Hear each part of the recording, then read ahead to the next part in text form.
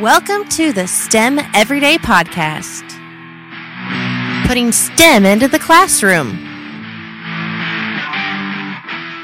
Hi there. Welcome to the STEM Everyday Podcast. I'm the host, Chris Woods.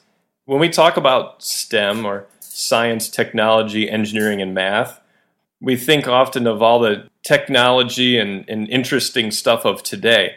But I think one of the things that you can do as a teacher or even as a parent is you can encourage your kids and your students to talk to some great resources right around them. And that's grandparents, people who have used all those things, science, technology, engineering, and math, and they've used it in the past. And you can hear some pretty amazing stories, get your kids to write about them, think about them, even start researching and looking at some interesting things from the past. And it might even inspire them or give them some ideas of what they could do in the now or in the future.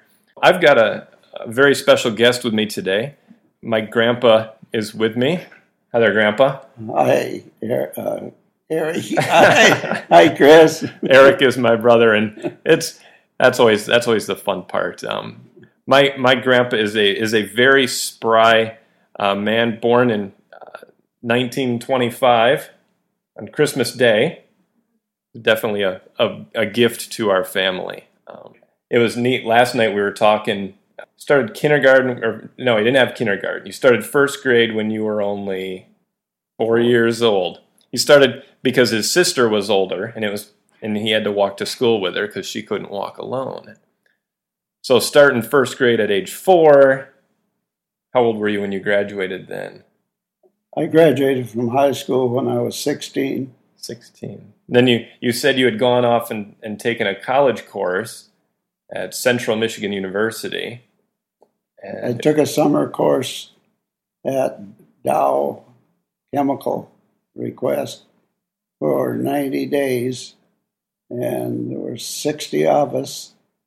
And when we're done with the course, they hired everyone who was 18 years old and didn't wear glasses. So I was hanging out loose. So just because he wasn't old enough, he didn't get hired by Dow Chemical, but that ended up working out pretty well. Some of the really neat technology that I enjoy hearing my grandpa talk about is some of the things that he did in communications and in radio when he was part of the Navy. Maybe talk a little bit about that. Well, from boot camp, they took me right when the things were getting worse over in the islands, and they made a 16-week boot camp in 4 weeks and 5 days. Yeah. Then you went and learned at, you call it communications school, or? Well, from boot camp, they gave us tests, and they selected about 5 to 10% of us and sent us to special schools, and the rest, many of them, went right directly into what they called the amphibs for the landings in the islands. I was fortunate that I had typing in high school, and I got into radio communications, learning the Morse code to send it by hand and receive it on a typewriter. Mm-hmm. And from that school, they sent about 35 of us down to Texas A&M for an advanced school in the use of the transmitters and receivers, not just the copying. From there, they sent me to Cheltenham Navy Base out near Washington, D.C., and taught us about receivers, how to tune them and so forth. And after a couple of weeks there, they sent us to the Annapolis to a transmitter station. We learned how to tune a transmitter. So you traveled a lot of different places. They Yes. taught you a lot of different things. Yes, fortunately, if you know a little bit, they can take you and teach you so much more, and you can use all these math things that you think nobody ever uses. They're a big thing in the industrial world. Yeah. You were telling me, too, that you were one of the few kids in some of those classes that didn't know about calculus or things like that. Trigonometry. Yeah. I went to a small school and they didn't teach those. There weren't enough students hardly to take algebra and geometry, but they were required. So you had to kind of pick it up along the way. I had to pick up enough to get past the tests. So you ended up in Washington, D.C., where you were getting signals all the way from... Well, it was Guam and Honolulu and one on the West Coast. Anyway, all these signals came into us where they were printed out on a printer in Japanese and punched a tape in the Bodo code that we could run through little tape readers and break down the code, what they said, and do things that suited us. So a lot of technology that was completely different than all the different types of technology today, but still at that time, I mean, did they ever use the phrase high tech? I mean, they always say high tech today. Oh no. No, there wasn't very much technical about driving horses. But really, I mean, the things that you guys were doing there, I mean, you talked about you had a whole, like a box that was almost like about a foot cube size, and it had a tuning fork. It had a tuning fork in it that set up the frequency to run the receiver faceplate. There was a mechanical faceplate with 5 fingers on it to pick up the knowledge.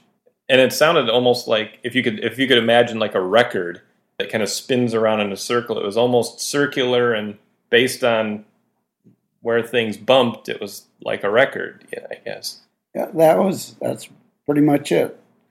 And yes. And they had one similar. They had the same one at the other end, sending those signals, and everything had to be.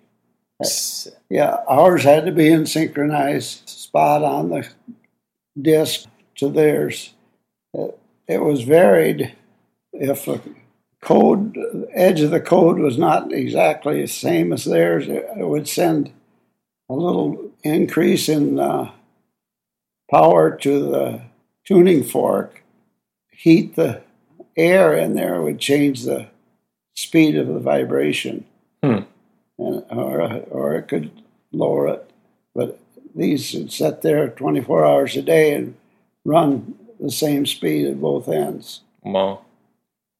All done mechanically. Now it's digital. Digital. Yeah. It's so much faster and so much harder for me to understand. But my grandpa, I mean, one thing that's always amazed me about you is when computers came along, I mean, you got a computer and you wanted to figure out how to do it. You went and took classes and figured them out. And my grandpa's good. He'll email me, especially when I email him back, and he'll check Facebook and all those things. So pretty good for a young guy. Now, you also worked, once you got out of the service, you worked at the company ACCO, and correct. You made cables and all sorts of things.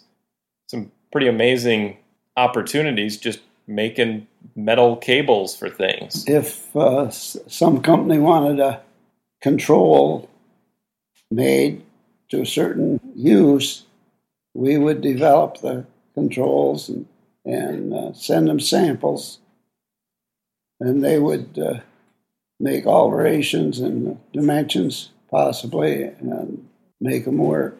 To do whatever operation they wanted.